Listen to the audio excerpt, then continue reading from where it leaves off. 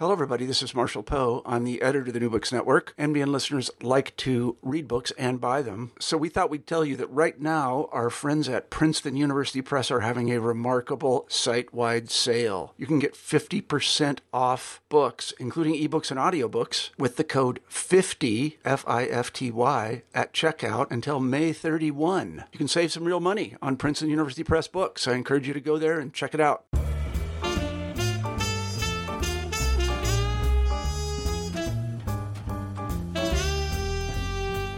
Hello, everybody, and welcome back to New Books and Music, a podcast channel on the New Books Network.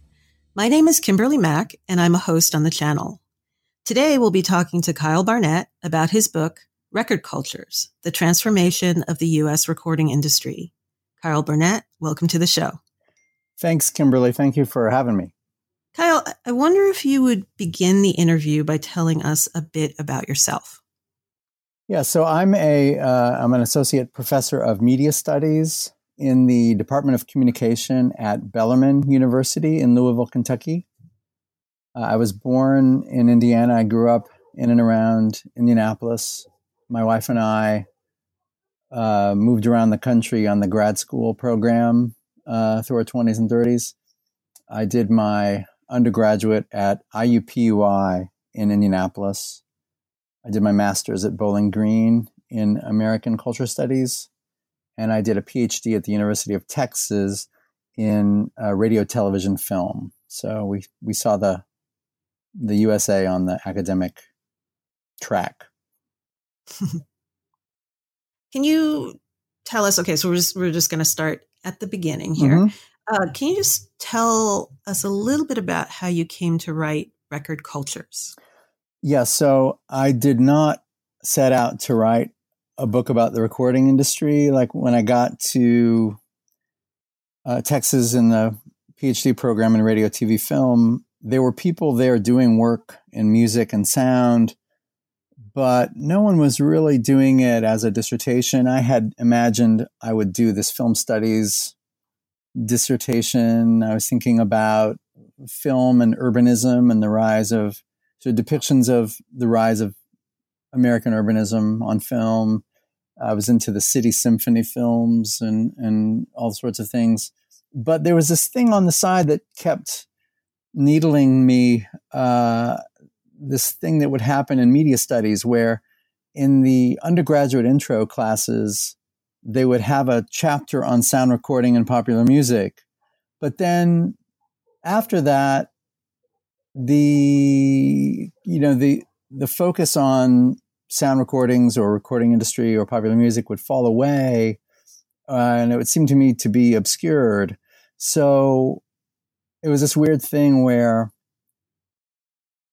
I was in a program that was known for its study of media industries. A lot of really great work came out of the RTF program in Texas, but I thought it was odd that the record business or the recording industry wasn't really included in any concentrated way.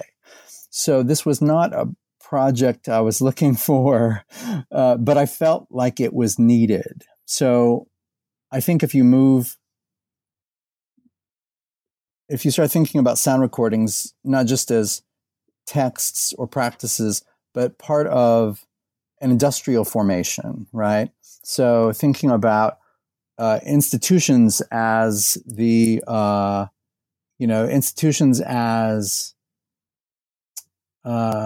these channels for culture. I thought it would be really worth my time to write about the recording industry at a period in which it's still a standalone thing, but it's about to go through this big transformation. And on the other end of it, it's going to be part of this big media entertainment conglomerate already by the 1930s. So I wanted to reintegrate the recording industry with other media industries. I also wanted to historicize popular music studies. Most pop music research, if it goes back before the mid-1960s, that's a win. And we miss so much. So that was another thing I wanted to do. And so I had a couple, those are just two of my agendas in doing this, but it was a project that found me more than I went looking for it. You also talk a lot about genre. Genre seems to be something that's of interest to you. In your introduction, you say genre categories and their social and cultural distinctions were and are created and operationalized by recording companies to sell recorded music as commodities. As such, genres are imbued by a constellation of social, cultural, and aesthetic designations with their own set of specific values, attitudes, beliefs, and dispositions. Can you just say a little bit more about genre, the importance of it, and the importance of it in this particular project? Yeah, I would think anyone looking for a deep musicological dig into genres and sort of traits surrounding particular genres would be deeply disappointed in my book. But I'm really interested in genre as a cultural formation, one that genres that emerged in this somewhat provisional way that was largely for practical reasons, right? So these were record companies that were looking to organize audiences, and the way in which they to define and organize audiences, and the way in which they did it was to start to form these genres in this kind of cultural circuit. They're listening to what the musicians are saying. They're listening to what audiences are, saying and what they're responding to. This was like a marketing thing. This was a point of sale kind of issue. And so there's a real practical side to it. In addition to that, there are all these kind of cultural attitudes that are imbued in each of these genres, attitudes about class, attitudes about race, attitudes about genre, attitudes about geographical locations.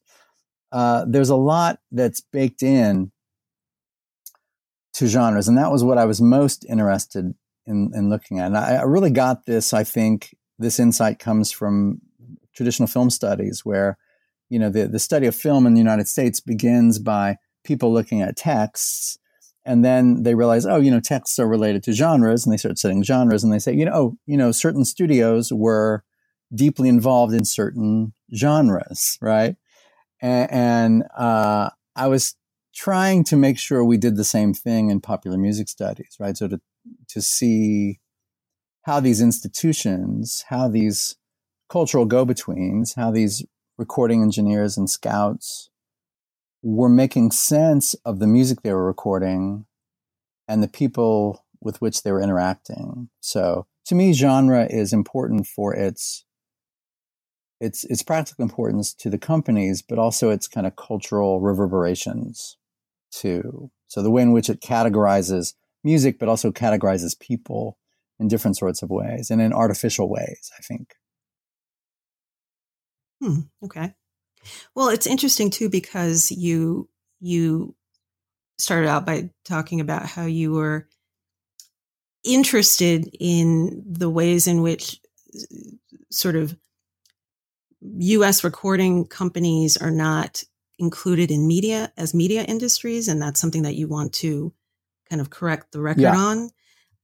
So it seems like you're interested in categories and kind of seeing the ways in which these categories are both created, but also looking at the limits of these categories.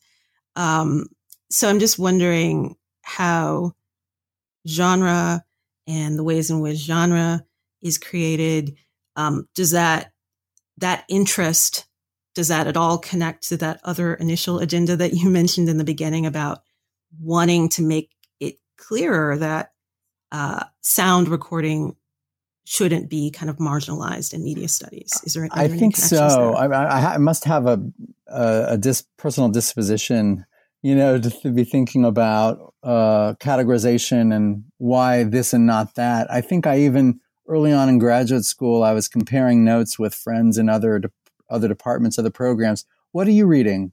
And what am I reading? And what are you not reading? And what am I not reading? And why? Thinking about institutional cultures and categories, right? Walking into a record shop and thinking about, why is this artist in this location and not that location? And so, I think I think those impulses are connected between seeing genres as these categorical structures within the record business, and also thinking about the exclusion of the recording industry, at least in certain ways, in media studies. So I think it's really interesting to think about that exclusion in different sorts of ways. I mean, the recording industry is its own sort of media industry, and it's not just doing music. It's doing spoken word recordings and all the, environmental recordings and all these different things. But we have an impoverished vocabulary for talking about music. And we also associate music, I think, with performance, even though most of us consume music through sound recordings. So media studies, I think, media studies understands narratives first. And maybe this is tied to its emergence out of literary studies in the United States.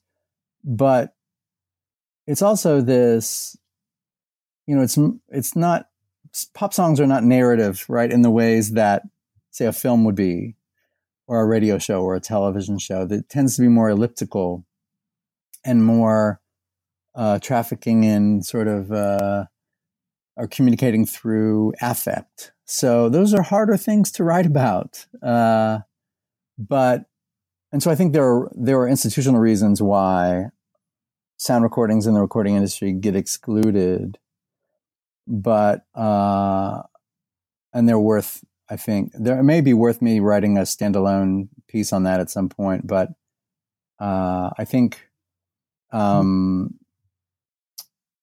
think, and there's a general interest in categorization and what it includes and what it excludes straight through my work, I would guess. Okay. So you begin your book with a history of Gennett Records, and then you also talk about its foray into jazz. Can you tell us a little bit more about this chapter? And I'm also really interested in your approach to the research for this chapter. So what I tried to do with each chapter was to connect a given record company, or in some cases, a radio, or it might be a series of companies, connect it to a particular genre, and then proceed in ways in which were necessary based on the kinds of archival materials I was finding. So in the case of Gennett Records, it was quite interesting. I was able to find a lot of paper, a lot of documents. I was able to find a lot of research notes from record collectors, interviews that they had done with people that had been involved in the company, and even some memos and things like that, sort of inner office kinds of things, communications between A&R people, or I guess they would have been called record men in that gendered sort of way. They would have been called record men. They weren't called A&R scouts yet. I sometimes call them talent scouts, which I think some folks in music, it bothers them. But anyway, so in the case of the first chapter, the Gennett chapter, I'm trying to connect Gennett's foray into jazz with larger discourses around jazz and sort of moral panics, and often racialized moral panics around jazz. So, but the first chapter is maybe closest to the kind of cultural industries research you would read in the contemporary, in contemporary studies, but I'm trying to do it historically, if that makes sense. So looking at the institutional culture and how they, might be too strong to say stumbled in to recording jazz, but how they became, sort of how they started to speculate into this unrecorded music, largely unrecorded music, if that makes sense. Yeah. So, so how do you do some of that historical work? It sounds like it has something to do with the archive. Can you say a little bit more about that? Yeah. So, process? I learned that, so Gennett Records emerged out of this piano company, kind of a furniture company in Richmond, Indiana, which is along the Indiana-Ohio border. And so like many of the early labels, they made phonograph cabinets. They started with the hardware. So phonograph cabinets, then phonographs, and then finally sound recordings. But there was renewed interest in Jeanette records and its importance, or historical importance. There was a book by a great guy named Rick Kennedy on the Jeanette Records label that came out through Indiana University Press. And then I knew that in Richmond there was an organization called the Star Jeanette Foundation. So the parent company was Star Piano with 2 R's. And so I knew I would want to visit there. At the Indiana Historical Society in Indianapolis, I also knew that there was a record collector's archival materials. He had done a bunch of work toward a book he wanted to write but never finished. And so back in the I think mostly 60s and 70s, I'd have to check to be sure, this researcher, this record collector, John Mackenzie, had done all this work on Jeanette. And then when his wife died, she had the forethought to send all his research materials to the Indiana Historical Society. So I spent a week in Indianapolis going through his work and the sort of Jeanette archival stuff. And then I went to Richmond, Indiana to the Star Jeanette Foundation and went through what they had. So it was paperwork, it was sound recordings. In some cases, like I actually went to the site of the Star Piano Factory and the Jeanette recording studio there. They had studios. Many of these Midwestern labels also had studios in New York for a time until they felt comfortable with like actually operating it out in the Midwest. They kind of felt like they needed to be in New York, you know, which was where Victor and Columbia and Edison, they were sort of in New York, New Jersey, Connecticut, kind of around that area. So the record business just wasn't really in the Midwest yet, right? So they all had New York offices, but the New York studios, and then eventually they one by one they sort of closed them down, and then eventually those big East Coast labels open up shop in like Chicago and things. And so I'm just trying to go through this archival material and get a sense of what these companies were doing. I also spent a long time in record collector circles and sort of archivist and librarian circles, people that were interested in sound recordings. And so a lot of folks that were just enthusiasts, and I owe a lot to record collectors. But also, yeah, just archivists, sound archivists and things. And so I spent years, you know, just figuring out all these different strands of history, I guess. And in the case of my trip to Richmond, Indiana, Star Jeanette Foundation was set up in a Chamber of Commerce there. They just kind of they were given a corner of the office, and there were a couple file cabinets run by this amazing librarian and archivist, Elizabeth Searles, who she's moved on to the Institute for Jazz Studies. But she was set up there, and I would go, and they set me up in this room that had all these portraits of the Richmond, Indiana Chamber of Commerce immortals, you know, sort of all around me. And a local collector and Jeanette enthusiast picked me up one day and said, I'm going to take you down to the Jeanette factory. And he took me down the Star Jeanette, you know, plant, the remnants of it. And we go down to the studio where Louis Armstrong and King Oliver and Bix Beiderbecke and Hoagie Carmichael and Jelly Roll Morton, all these people had recorded. And he reaches down and he gives me this brick. He says, this brick, Kyle, you know, is an original brick from the Jeanette studio, and I want you to have it. And he puts it in this, you know, cardboard box, you know, my Jeanette studio brick. And I get back to Indianapolis to fly back to Austin, and I put my luggage up to be weighed, and the person says, "Oh, I'm sorry, Mr. Barnett, your luggage is overweight," right? And I immediately picture the brick that's in my luggage, right? Which is weird enough to have a brick in one's luggage. But I gladly paid the extra fee, and I still have the Jeanette Studio brick in my office at Bellarmine University. So I mean, it was a lot of great detective work on the Jeanette chapter and all the chapters, really. A lot of going anywhere from like the Library of Congress to little county historical societies. I went to the Wayne County Historical Society in Richmond, Indiana as well.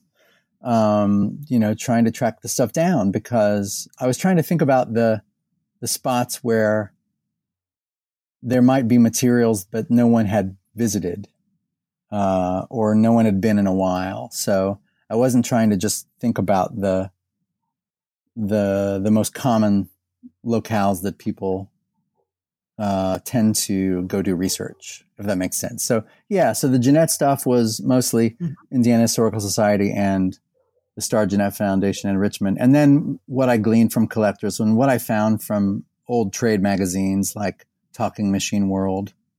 So it was a lot of detective work, a lot of archival digging.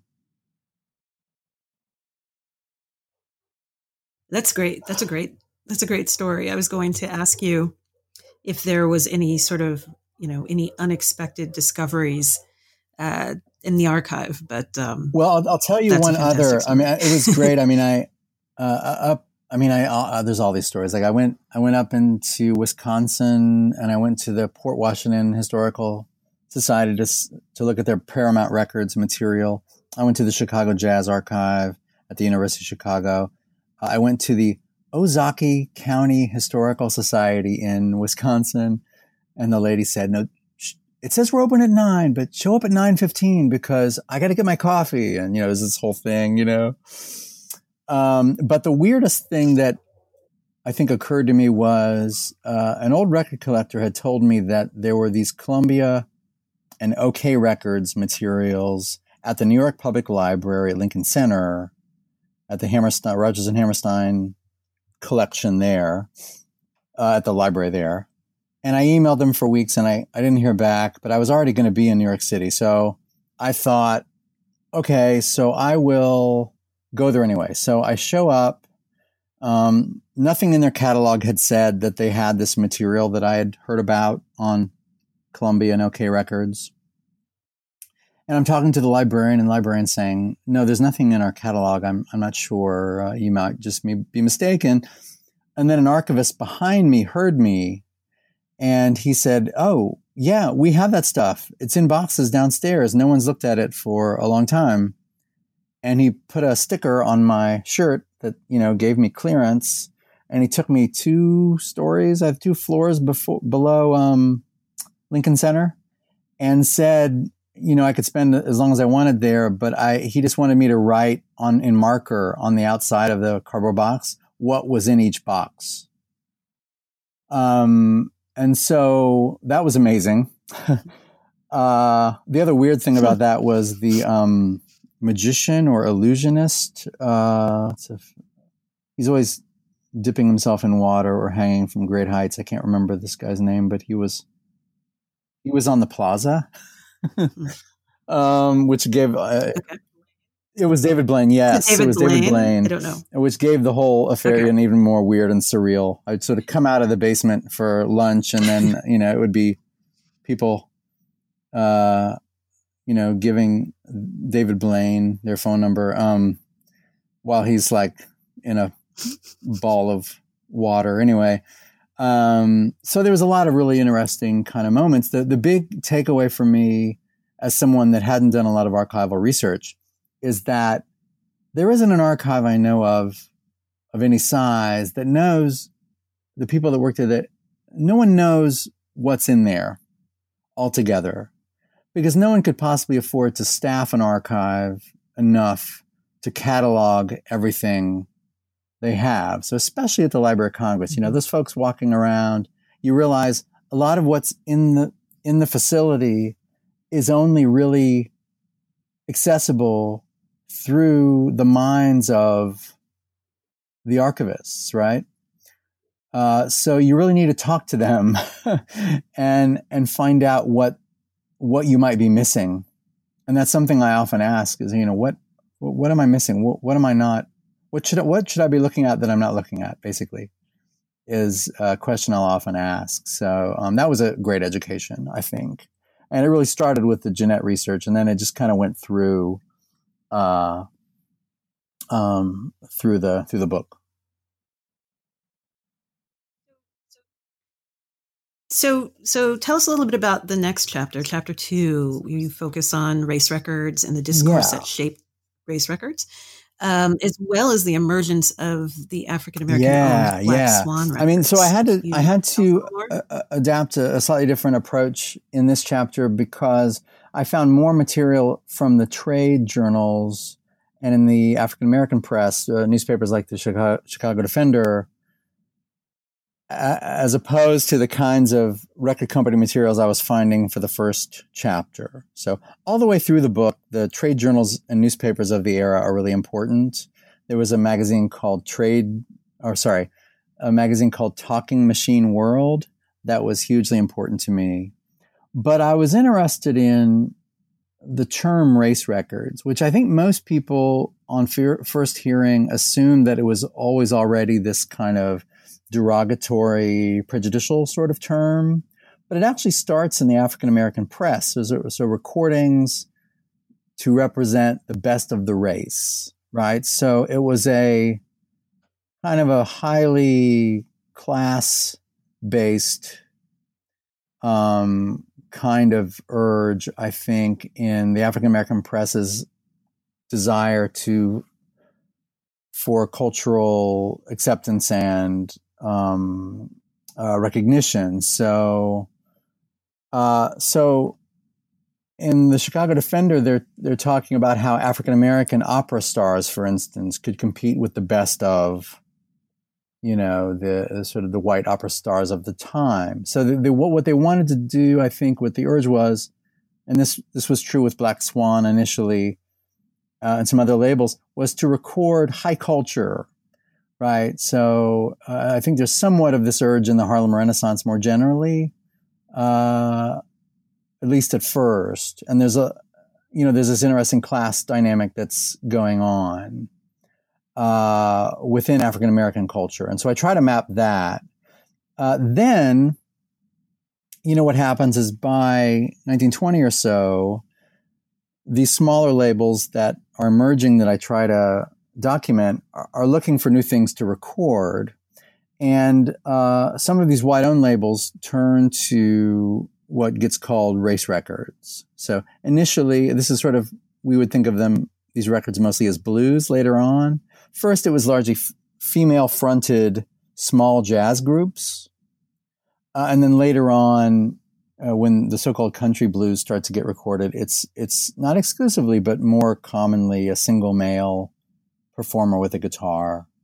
But yeah, so I was trying to map the discourse surrounding the term and how that sort of goes. There's this complicated thing, right, where some of these sound recordings really do help. And this is recordings from white labels too that maybe even misunderstand or are prejudicial to the people they're recording. But it helped to open up this kind of space of cultural legitimacy. On the other hand, even the sort of proponents of the music sometimes over mythologized the artists. And I think actually this maybe intersects with some of your work in your book, Kimberly, but there's this kind of mythologizing, and you especially get white scouts or artists or critics saying things like, oh, this is the voice of, the Mississippi Delta, or this is the voice of, And I always think about Louis Armstrong saying he loved Bing Crosby, right? Which was now a very unhip thing maybe to say. That's not really what they're looking for, right? They're looking for this is the sound of the authentic Black experience kind of thing. When, as you know, right, so Robert Johnson and all these people they have a pop repertoire. They're playing different kinds of music for different sorts of people, and their tastes were much broader than they were given. So, right. on the one hand, there's this great kind of opening up and this sort of cultural legitimizing that happens. But on the other hand, there's that negative side of that legitimacy in that they become essentialized as human. They somehow stop being human beings and start being like sort of symbols for something. Does that make sense? So that's kind of what I'm thinking. That's some of what I was thinking in that chapter. Can you say a little? I'm trying to map that. Yeah, I mean, can you say a little bit about? No, just saying that was some of what I was trying to map. Because it is complicated. This interplay, I think, is really complicated.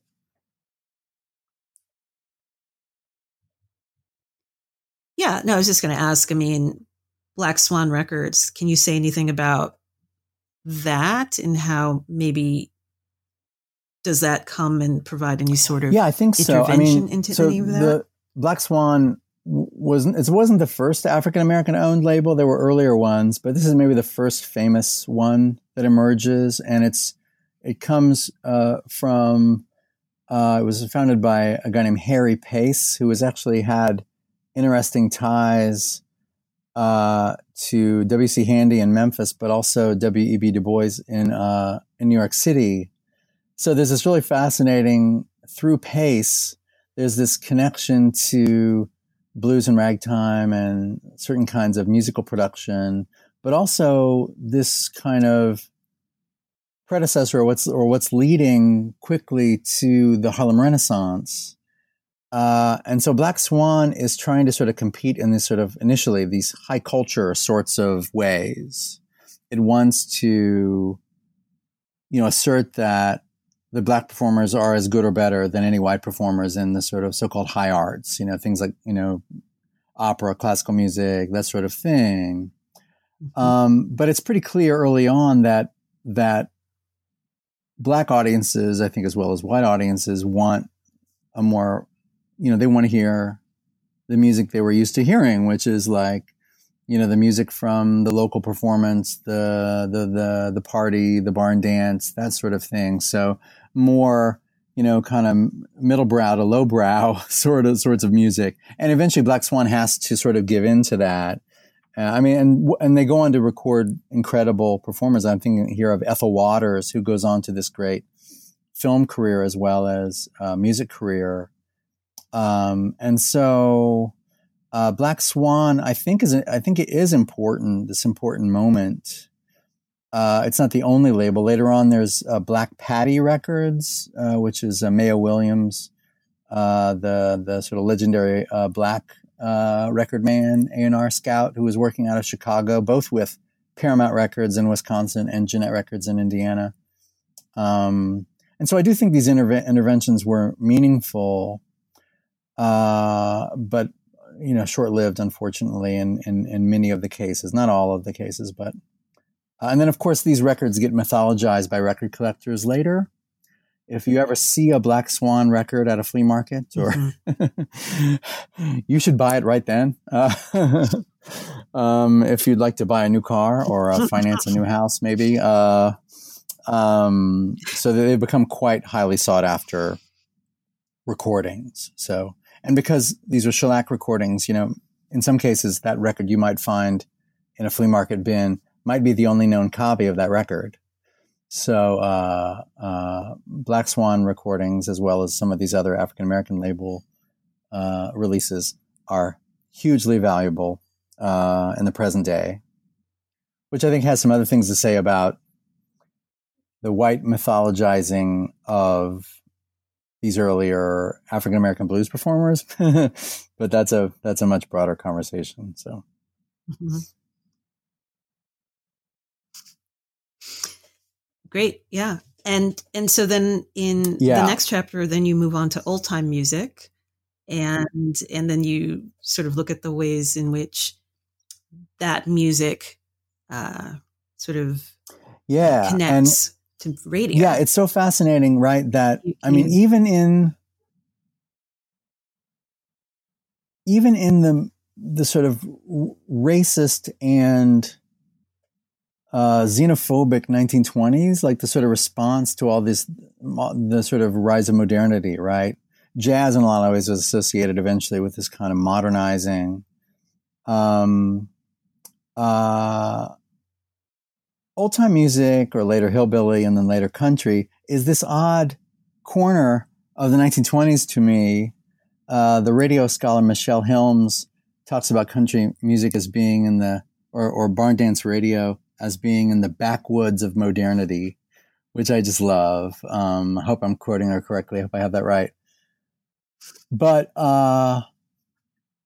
this also points to most of the record companies being in the Northeast, because what's fascinating is old time music is the last of the major genres that emerge in this period to be recorded. So after blues and after jazz, we get old time music or country music. I'd also like to point out that it's odd to me that at its inception, old time music is defining itself by something that had already passed, right? This notion that I just want to get back to the little old log cabin, on the lane kind of thing. There's this nostalgia for something that had been lost.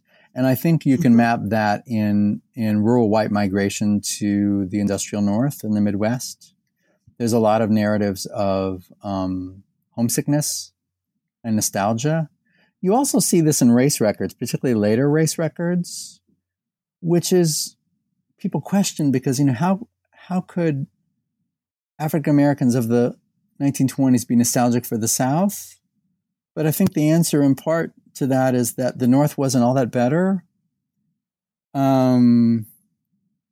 It's complicated, right? We have complicated relationships to place and to family, and I think a lot of that comes out there. But yeah, so I'm interested in how old time music becomes a category, and I need to say that the record business sort of artificially segregates this music. There are plenty of bands across the sort of racial spectrum borrowing from other kinds of traditions. And these traditions are always already hybrid anyway, right? So within jazz is, you get Caribbean and Creole and Black New Orleans and Italian American and Eastern European kinds of influences. Like American music is hybrid music. But on the other hand, these racial formations, I think, are really important. In a certain sense, they're arbitrary, but they're, in some cases, it can be life and death. So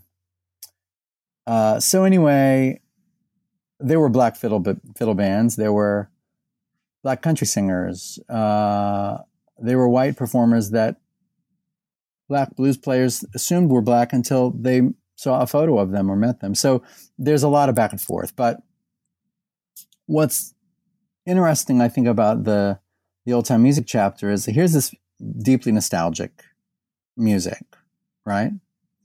But it is the first genre, and maybe this, I think you have to say that this is connected to racism, institutional racism likely, is that this nostalgic cultural form is popularized, the first of these three genres to be most popularized through the radio, right? So it takes jazz a while. Jazz has to go from being hot to being sweet, and it has to be sort of made acceptable for the American public before it gets to radio, and it becomes the pop music of the day.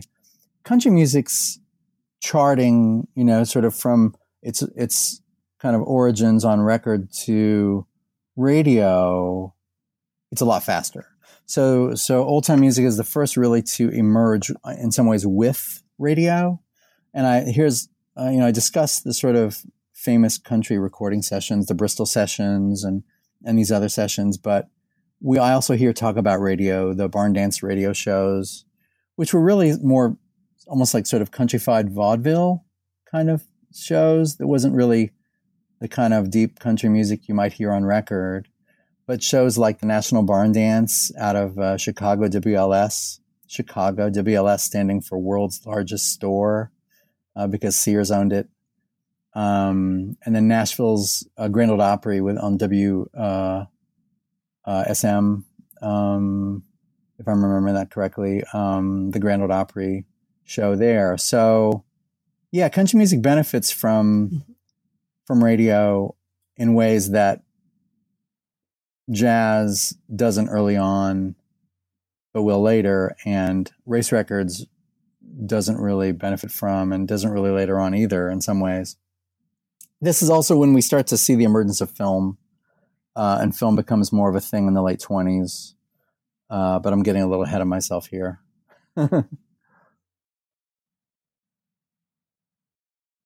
Yeah, I mean, I was just going to say, I mean, the second part of your book sort of brings, your overall kind of goals for the book, into focus, because you then bring in chapter 4, you look at the ways that sound recording, radio, and film converge in the second half of the 20s. So, yeah, I'm wondering if you could just say more about how all of that comes together and how you're able to really make that argument that I think sound recording I wanted to make sure. I should also mention with radio that there's fascinating kind of border radio work that happens with the Carter family and other people down on the Texas-Mexico border doing sound recordings. But yeah, starting with chapter 4, on with the dance, and then chapter 5 about the consolidation and collapse of the record business, or collapse and consolidation rather. I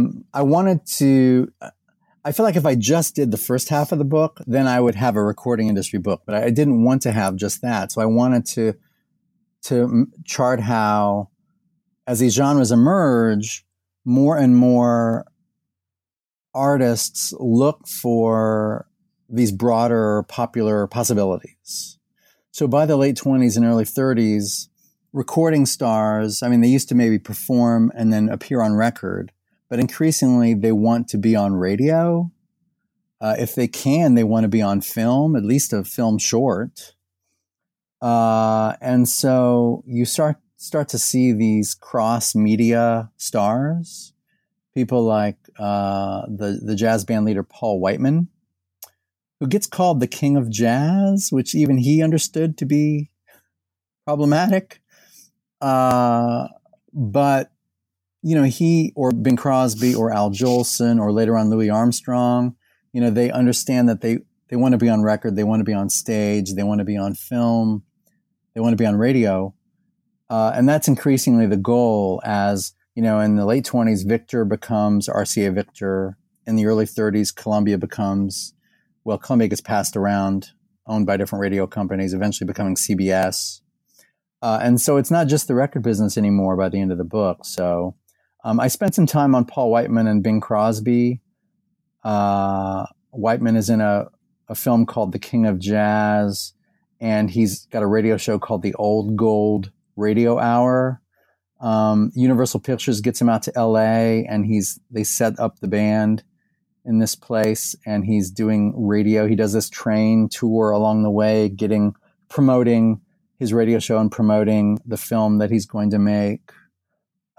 Louis Armstrong travels to Europe for a tour around this period, and on this passport he lists his career as actor, which I think is really fascinating. Louis Armstrong says, I'm an actor. And he's appearing, he does some film shorts, and he does some performance kind of appearances on film. And then, of course, later on, he's in a lot of different movies. He's in that movie High Society in the 50s with, I think it's Sinatra and Grace Kelly and some other people. So, I just love these moments where you're sort of getting a glimpse of the cross-media future. But also, some of these more niche musicians like Jimmie Rodgers, the country star, he is in a film short. Bessie Smith is in a film before her death. And it's a fairly long one. Actually made by a filmmaker who had worked on a avant-garde film before that by Fernand Léger. So really fascinating coming together of these different forms.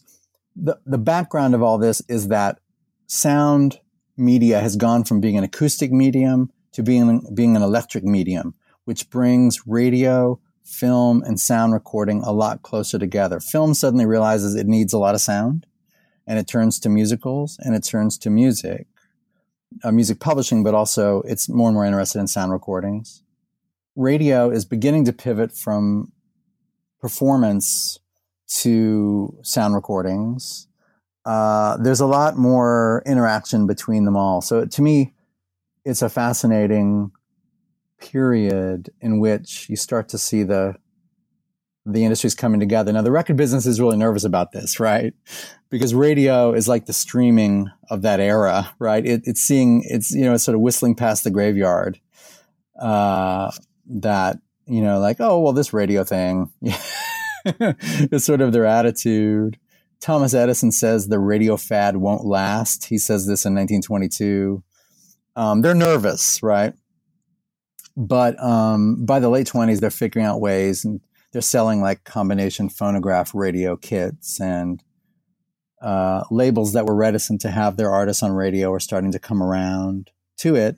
But the reality is that by the height of the Depression, would you rather buy a new record every week, or would you like to buy a radio where you could stream the music, to borrow the contemporary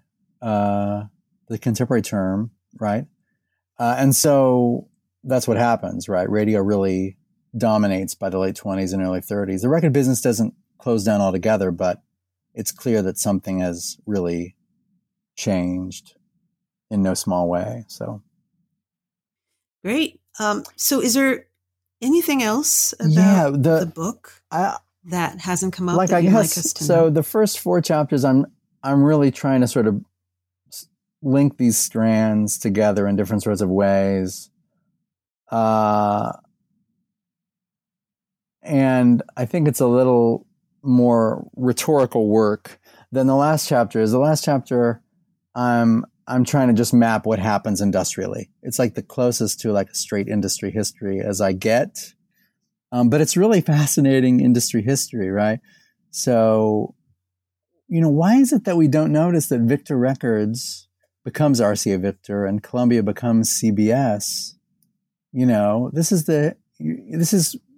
radio, and this is later television, right? And it starts with the phonograph industry, and we somehow lose that. But there's this period of economic collapse and consolidation that I find really fascinating. So, of course, the stock market occurs. Victor had already been sold to RCA. Victor earlier on supposedly had sort of sniffed at RCA when it came around looking to collaborate, and then RCA a couple of years later buys Victor essentially. Columbia has fallen kind of by the early 30s. It's a shadow of its former self. It's the oldest record company in existence, right? Later on, we know it for like all these, Bob Dylan and all these sort of famous performers. But Columbia is teetering on the brink of closure for much of the late 20s and early 30s. And then Edison closes up shop altogether, which is symbolically so amazing to me, and it's not often talked about. So a week or two after the stock market collapse, Edison says, I'm out of the phonograph business. I'm out of the record business, right? Edison, right? The name more associated with it than anyone else. So, and then you get this period where, even in bad times, there are these innovators, right? People that are looking to find a niche, and that goes on through the 30s, all these discount record labels and people trying to do things on the cheap. And through the 30s, Columbia is passed around different discount record companies and radio companies, buy and sell Columbia, which is why there's so little paperwork on Columbia. I don't know if Sony has a bunch in its archives, but every time it got bought and sold, I assume the paper got thrown out. But at the low point for Columbia, I think it's 30, I'm not sure of the year, 33 maybe. Columbia Records advertises in Talking Machine World Magazine a home dry cleaning kit. Right? So things had gotten so bad for Columbia, they're like, okay, you're not going to buy records. So here's a dry cleaning kit. And what it was a big tank you were supposed to buy, I guess. I don't know. And put this liquid in, like this sort of solution, and your clothes, and just like crank the tank back and forth. And I saw this ad for years, and I thought it was a joke. I thought it was some record collector had mocked it up or something. You know, I didn't think that it was real. And I was at the Library of Congress, and I finally asked him. I said, "Can you pull this issue of Talking Machine World for me? I'm going to look and see if the ad's actually in there, if it was a real thing." It was a real thing. So, and I should also mention, just around 1934, there's this article by Dane York, the sort of cultural writer of the era. And Dane York writes this thing about the rise and the fall of the phonograph. And it talks about, the record business essentially being over, at least over in terms of whatever it had been. Right. And there's these great subtitles in the article, like "The Trademark Dog's Stubby Tail," referring to Victor Records, Nipper, the dog that the advertising folks used to use for them. And so there's a sense that the record business was over, at least in terms of whatever it had been. And what it was about to become was this subsidiary of radio. And so why would radio want record companies at this point? They wanted record companies, I think, for two reasons. They wanted them for the brand, because Victor was still a huge brand. Columbia was still a huge brand. But they also wanted the industrial works, right? So the Victor factory in Camden was one of the most sophisticated operations anywhere. And so RCA, wanting to up production quickly, saw in Victor a way to make that happen. And there's just not been a lot of folks who've written on that era of media conglomeration, entertainment conglomeration. Like, we tend to think of it as I don't know when we start writing about it in other media contexts, but it starts that early. And so I was hoping to try and get that on the map as well. So I do write about the music in this book a little bit. It's awfully hard to do all the industrial and kind of media and culture stuff I want to do, and also just talk about the songs. But there's this huge swath of music that comes out of this era that we've never fully mapped. Mm-hmm. And that there are, hobbyists and collectors out there that are trying desperately to track down this or that recording they read about, but it's never been found. So, decades of people knocking on doors saying, "Is there anything in your attic? Is there anything in your basement?" So I think that aspect of it is fascinating. I knew that I couldn't do the kind of project I wanted to do and also write about all this amazing music and all these amazing sound recordings, spoken word recordings, sermons, all kinds of things they were doing. Really broad approach to sound recording. Indigenous tribes at the Grand Canyon. Latin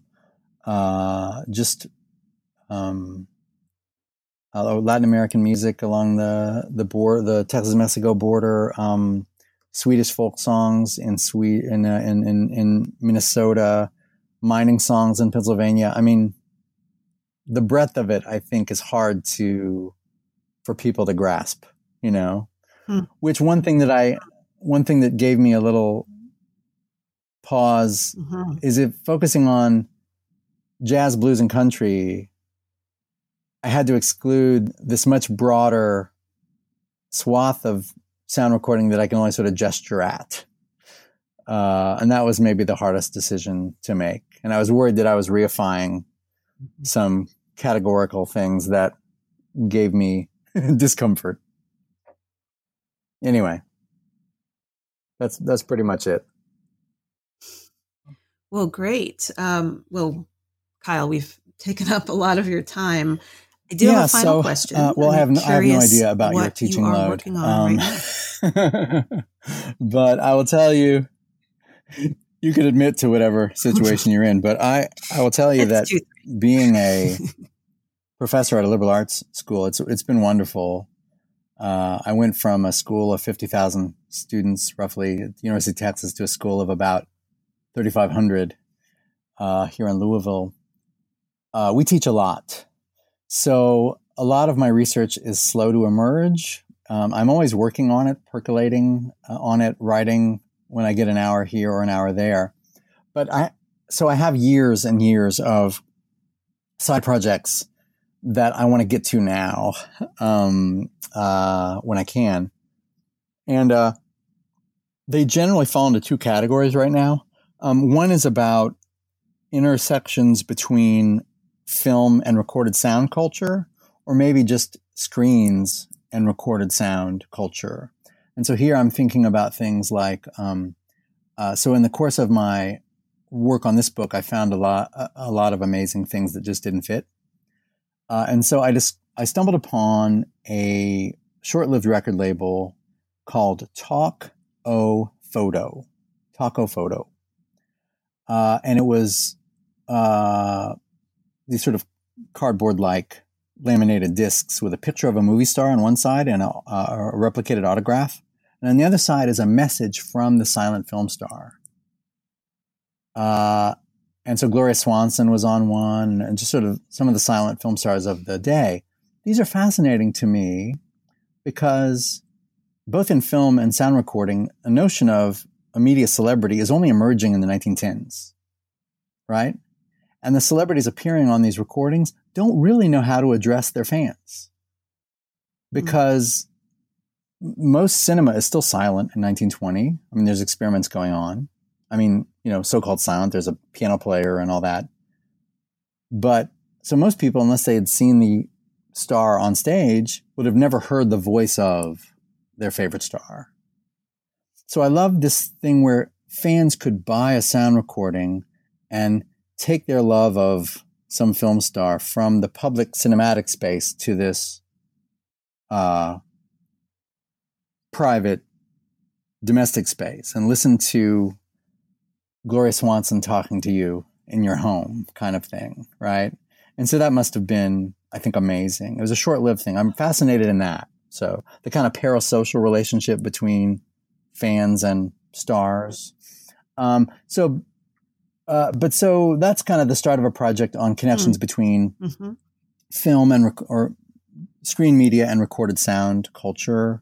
I'm also looking at these sound recordings from the 1950s and early 60s, I think, called Co-Star, where it's an actor and the actor is acting, essentially reading from a script, and the record comes with a script included, and then you're supposed to act with the star.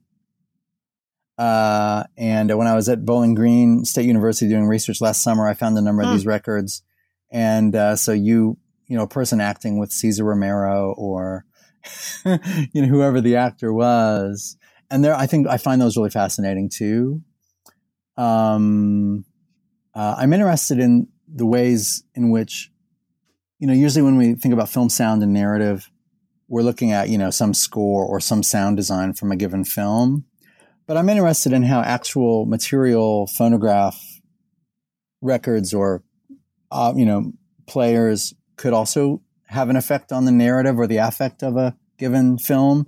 There's this Cary Grant, Irene Dunn film called Penny Serenade, and the whole thing is structured around the Irene Dunn character remembering her marriage through phonograph records. And so every scene is based on a memory she's getting from listening to a record. And then the last thing I'll say, the most recent thing that I might want to write about is from the 1980s, there was a computer company in England that made these rudimentary music videos to play on your computer. So you'd buy, let's say, Pete Shelley from the Buzzcocks. You'd buy Pete Shelley's album XL1 and take it home. And there would be a recording that just sounds like an instrumental recording with some odd sounds in it. You'd record that, put it on a cassette tape, put that cassette tape in this cassette-based computer of the era. And it would, through that computer and that audio recording, it would prompt these rudimentary music videos. And you can see some of these on YouTube. And so I don't know if I'm going to sort of expand it to sort of film, TV, computer screens, or if it's just going to be film based. But this screen and sound interplay, tracking things that we haven't tracked before. That's like one pile of research. The other pile of research is, broadly speaking, on sound recording. Well, I guess it's on sound citizenship. So sound recordings, either spoken word or musical, and how it relates to issues surrounding citizenship. So I'm thinking about the Spanish language labels along the Texas-Mexico border and sort of the way in which they assert their Mexican-Americanness through the recordings. I'm also thinking about the work of Voice of America, the radio network, and what it has to say about citizenship. And then also, when I was doing research on Gennett Records, I discovered a disturbing corner of its history, and that is Gennett was one of the labels, not the only one, that would record speeches and music for the local Ku Klux Klan. And so in the 1920s, the Klan are making recordings, and they're using media. They're making piano rolls, like for player pianos. They're making records, and they're doing like, there's booklets, song booklets, magazines. They're using media to try and get recruits, and they're trying to repackage themselves as this sort of almost like a political party. They're trying to mainstream. They're trying to wrap themselves in the American flag and in patriotism and in defense of sort of traditional Americans, so-called traditional Americans' way of life. And so I'd like to write about those Klan recordings. I'll tell you that I discovered them. Two more archival things, and then I'll be quiet. But the Taco Photo recordings that I mentioned earlier, no archive or library in the United States, or as far as I know, anywhere in the world, has any of those silent film stars on record in the Taco Photo records. They are only in the hands of collectors and archivists, or not archivists, just collectors. I discovered a mega collector near Houston who had all 12 recordings of all 12 of the known releases from Taco Photo. And he shared them with me digitally. And I've never shared them with anyone else, because if I do, he will immediately know it was me. And so I want to be very careful in that regard. And then with the Ku Klux Klan records, I discovered a jazz collector, an old-time, sort of an old, hot jazz collector from near Indianapolis, who was also on the side buying these Klan recordings, not because he appreciated them in any way, but because he felt like they were historically important. And so he mentioned something on a listserv about them, and I contacted him. And then we went through several months where he was trying to feel me out. Like, I think at some level he was concerned that maybe somehow I was a white supremacist. And so he was like, "Oh God, I don't want these records." I mean, essentially was like, I don't want these records to get back in circulation," essentially was what he was saying. Now, they're nothing like contemporary, vitriolic, racist music. This is much more subtle, much more, again, sort of, it sounds like a Donald Trump speech, or a Pat Buchanan speech. It's all the code words are there, but they're looking for mainstream acceptance. So there's these weird joke records that are highly offensive, but they're trying to play it for a laugh, or they do the old rugged cross and they turn it into the bright fiery cross, or they do a recorded speech. But they'll also do these jokey records. There's a song called and then they are in no way funny, but they do this song called Daddy Swiped My Last Clean Sheet and Joined the Ku Klux Klan, right?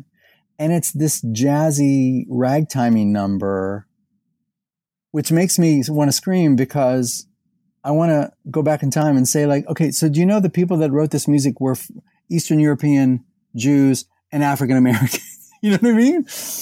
Like clearly there were not a lot of musicologists involved in the 1920s Ku Klux Klan, but I'm interested in digging through some of that material, and my own complicated history with it, because I'm from Indiana, right? And the 1920s Northern Klan was based there, so